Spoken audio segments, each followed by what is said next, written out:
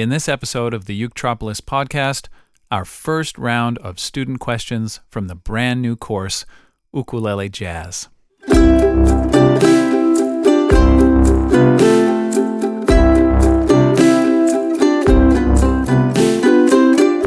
Welcome back to the Uketropolis podcast for more real ukulele answers to real ukulele questions.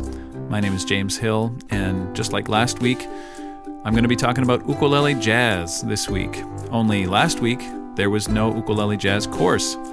And since last week, that course has been launched, and we've got our first wave of students going through those lessons.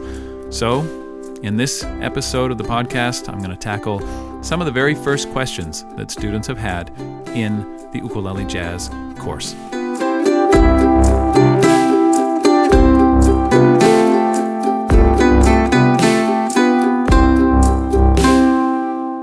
Our first question today comes from Avon, who is working on one of the introductory lessons. There's a whole intro section to get you warmed up to the ideas and the concepts around jazz on ukulele.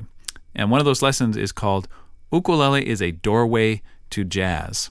And in that lesson, I'm showing you that the ukulele gives us a unique opportunity to get into jazz. Some instruments are more daunting than others. I mean, you look at a piano keyboard and you think, oh boy, I know it's all there staring me in the face, but 88 keys, it's a little demoralizing. Whereas you look at a ukulele and you think, well, it's got 4 strings, I've got 4 fingers, each jazz chord has at least 4 notes in it. The math kind of works out when you think about jazz on the ukulele. And so it's not just a question of like, well, maybe we can play jazz on a ukulele if we really try hard or if we really, really want to. It's not a question of a square peg and a round hole. It's like, hey, the ukulele is perfect for jazz. It's especially perfect for jazz if you've always wanted to play jazz or always loved jazz and just never felt like you had an entry point, that you had a foothold where you could really play it yourself, where you could make the switch from being the observer and the audience to actually being the player, the musician. And so that's what this short lesson is all about. Ukulele is a doorway to jazz. And in that lesson, I talk a little bit about the circle of fifths, and Avon says, OMG, here comes the circle of fifths in a context that makes sense and is actually applicable. She says, I can see it. Yes.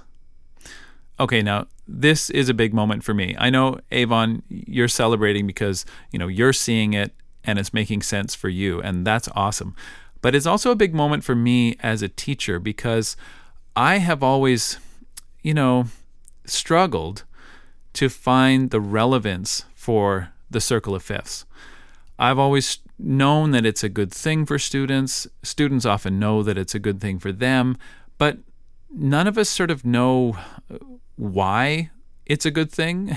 It's like music theory vegetables. You're like, I know I should eat these, but I'm not totally sure why. So to have a lesson like this where you're starting to show students how practical this is, and have students like Avon come around and say, OMG, here comes the circle of fifths in a way that makes sense and that I can actually apply, that's a big win for me. It's funny, my mom used to take piano lessons, and I remember growing up, being very young, and seeing this thing on pieces of paper around the house, this circular thing that she was drawing. It looked like to me like a fancy clock or a sundial. And whenever she had a moment to herself, maybe she's reading a book or she, working on some schoolwork, grading. She was a teacher. She would be drawing this circle of fifths in the margin and trying to memorize it. And I remember thinking to myself, I know that has something to do with music, but I never hear her going to the piano and playing through the circle of fifths. It was almost as if she thought, if I draw this on paper enough times, then it will eventually make sense and it will eventually be practical in some way. And, I remember thinking to myself, drawing it on paper, how is that going to help? And so often I feel that the circle of fifths is the classic music theory construct that rarely gets actually applied in any kind of useful way. It is a wonderfully useful thing. The circle of fifths is a lever that can do work for you, but you have to play it. And once you start playing it, you're that much closer to applying it. And jazz musicians, they play it. They play it all the time. They go round and round the circle of fifths because they know they're going to run into the circle of fifths in real music that they play. And when they do, they want to be able to recognize it and just say, oh, hey, circle of fifths, nice to see you again, let's go. Whereas folks like me, who for a long time didn't practice the circle of fifths, every time you would see a sequence of chords that went, like C7, F7, B flat 7, E flat 7, you were just going like, oh my goodness. You were looking at each one of those chords and going, I don't see the relationship between one chord and the next. Jazz musicians look at that and they just say, oh yeah, I get that. That's just a segment of the circle of fifths. I practice that every day. I eat that for breakfast. Let's go. So when they see a song like Sweet Georgia Brown, la da da da da da da da da da,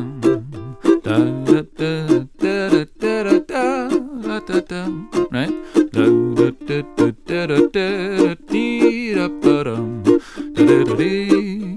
That whole sequence is just moving around the circle of fifths. Somebody who isn't really in the groove with this yet is going to look at each one of those chords and say, yeah, C7, right, and then how do I memorize the next one?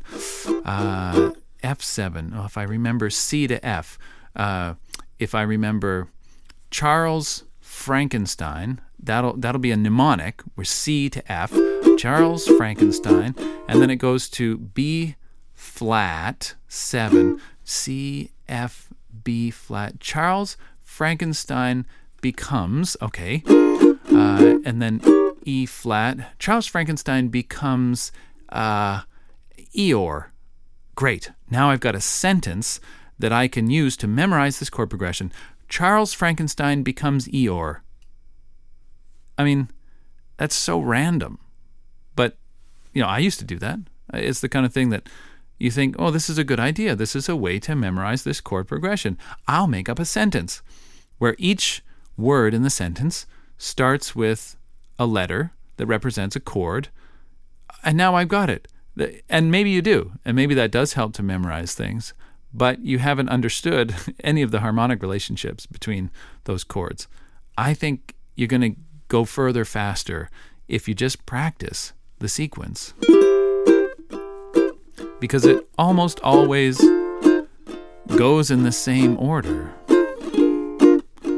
And if I'd practiced that a few dozen times, when I get to Sweet Georgia Brown, I'm just going to look at that and say, oh yeah, I've seen that before. No big deal. I jump on at C7 and I get off the train at E7. Boom. That is powerful. That is something that you can start to use every day of your life if you love this kind of music. And that is the power and the promise of the circle of fifths. Avon, I'm so glad that it's starting to click for you, and I hope you really enjoy the doors that opens up for you.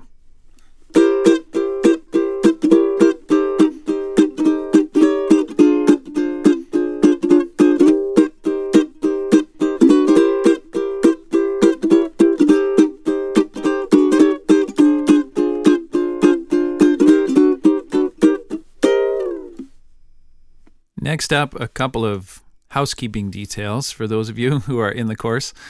Number one, a question from Kathleen says, I just watched the lesson, but I'm wondering how to find the practice tracks. In other words, where are the play-along tracks? Because one of the things that is promised to you when you register for the Ukulele Jazz course is backing tracks. So important to play along with tracks and to feel like you're playing with the band. Jazz is very much a social kind of music that goes better when you have people alongside you, backing you up, giving you a groove, playing the chords so that you can play the melody, or playing the melody so that you can play the chords. That's one of the great features of the Ukulele Jazz course, is that these backing tracks are interactive. You can speed them up and slow them down. You can loop sections for practice. You can mute the chords, or you can mute the melody and fill in the missing part. So Kathleen is wondering, where exactly are these? And the answer is, these interactive scores are always found in the lesson labeled demonstration and score. For every piece of repertoire in the method, there is a lesson labeled demonstration and score. I broke them out separately so that you can always find them easily. You're not scrolling through some big long video to figure out where does he actually play the song. You can just go directly to my rendition of the song, and then directly below that video, you'll find the interactive score that has the play-along tracks embedded right inside it. So take those for a spin and enjoy. We have another sort of housekeeping question here from Linda, more of a comment. She says, I just realized that you have a transposition option. She says, that's fantastic, to be able to easily transpose the song into my singing key or to try it out in different keys. And yes, absolutely, Linda, following on from Kathleen's question, those interactive scores also allow you to transpose the score. And this is a little bit hidden, which is why I'm mentioning it here. On the interactive score, you just have to look below to the bottom right, and you'll see a little gear icon, like a bicycle gear. And you click on that, and it opens a menu.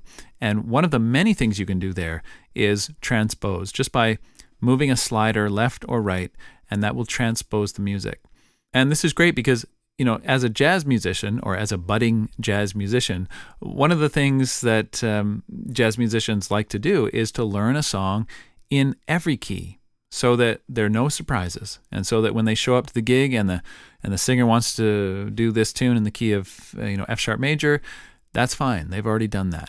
There's nothing that's off limits to them. So this transpose feature has always been there, and it's in all the other courses on Uketropolis, but it's especially relevant for ukulele jazz. Just note that this won't transpose the audio. You'll only get the transposed score. But once you've learned it in the key that it's recorded in, then the idea is take it one step further, transpose the score, and learn how to play it in a brand new key.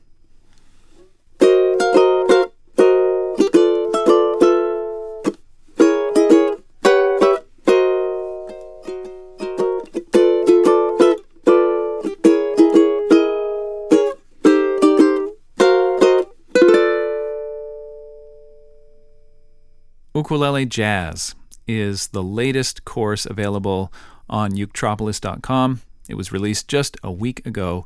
So we've got our first cohort of students going through this methodology. You can join anytime you like, move through at your own pace. We've already had dozens of questions, and I've posted my answers to those in the lessons. One of the features of the Uketropolis platform is this ongoing Q&A right inside the lessons with students. So in this podcast, I've just highlighted a few of those questions, and I'm going to finish with one here from Diane, who's working on the piece Jada, and she's working on part 3 of that lesson, which is called the fancy version. That's where you take it up a notch and really start jazzing it up. Diane says, I'm happy with the diminished chord fingerings. However, I'm struggling with the G minor 7, that wonderful chord. Played in this position, 3, 5, 3, 5. Those are the names of the frets from the ceiling down to the floor. 3, 5, 3, 5. And she says, I'm struggling with that fingering. Would you advocate an alternative fingering where I bar the 3rd fret with my index finger and use some other fingers to play the 5th fret notes? She says, if not, if you don't like this alternative fingering, can you explain why? Well, Diane, this is a great question. This is a really practical tin tacks question about playing jazz on the ukulele, because this chord, 3-5-3-5, although it seems at first challenging and just sort of esoteric, you're really thinking to yourself, do I have to learn that one? It's kind of hard and it's a bit of a stretch. Do I really have to learn it? The answer is yes. If there was one chord that you're going to rely on more than any other in ukulele jazz, this might be it. This strange-looking chord that looks and feels like a diminished 7 chord doing the splits. This chord is going to become your best friend once you warm up to it. I think we've all had friendships like that, where it starts out kind of rocky and you think, I am never going to like that person. There's something about them just rubs me the wrong way. I think we do that with music too. You hear a sound, or in this case, you play a chord and you think, I am never going to like that chord. I am never going to warm up to that chord. It is never going to feel good to me. And yet, over time, the ice kind of melts and you settle into the way it feels. And of course, you love the way it sounds. Such a great sound. And over time, I think you're really going to warm up to this one. And I know this is an issue because it's a stretch. And for that reason, I've included 2 lessons in ukulele jazz that really focus on getting your hand in the right position to make this chord work for you. But Diane is saying, she's actually going out and saying, look, I have an alternative, and that is to bar the 3rd fret and play the 5th fret notes with the 2nd and 3rd finger. She says, why not do it that way? And this is a great question. The reason I put one finger on each note, well, there are 2 reasons. Number 1, I can get higher up the neck.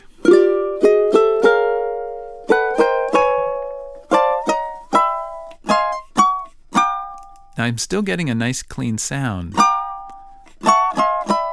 It's because I'm on my fingertips and I'm really getting a clear sound. If I was trying to bar there above the 12th fret, I'm seriously trying. I just can't make it work. I can't get that bar down with any strength above the 12th or 13th fret. Whereas if I'm right on the tips of my fingers, just like a ballet dancer on point, if each one of those fingers is right on point, I'm not sure that I ever would get up there, but hey, you never know. So number 1 is sort of accessibility to the upper frets. And number 2 is that I can add vibrato to the chord if I have one finger on each note. Vibrato is just that wiggling sound like this. You hear it? You hear that warble? As opposed to just, which is no vibrato. Here's vibrato. I'm exaggerating a little bit because I really want you to hear it. That sound is really great. I love it. It makes the chord sound like it's singing, because vibrato is a very natural thing to do for a singer, to have that little warble in the voice. And so when we do that with the instrument, it makes the instrument sound a little more human, a little warmer, a little more alive. And so adding vibrato to notes is very common by bending the note. Or on the classical guitar, you move in line with the string to get a vibrato sound, to get some modulation in the sound, to warm it up, to make it sound more lyrical. But you can also do this with chords.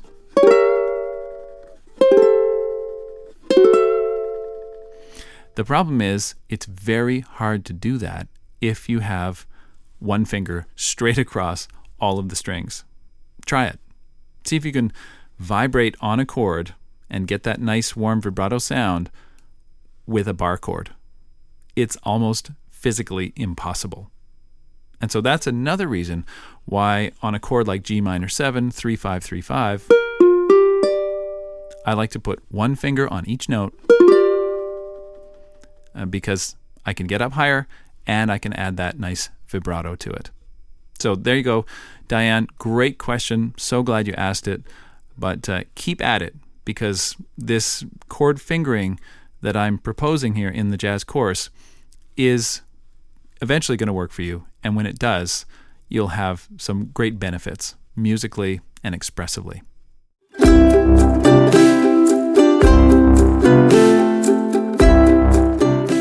Thanks so much for tuning in to another episode of the Uketropolis podcast. I'm your host, James Hill, and I'll be back again next week with more real ukulele answers to real ukulele questions.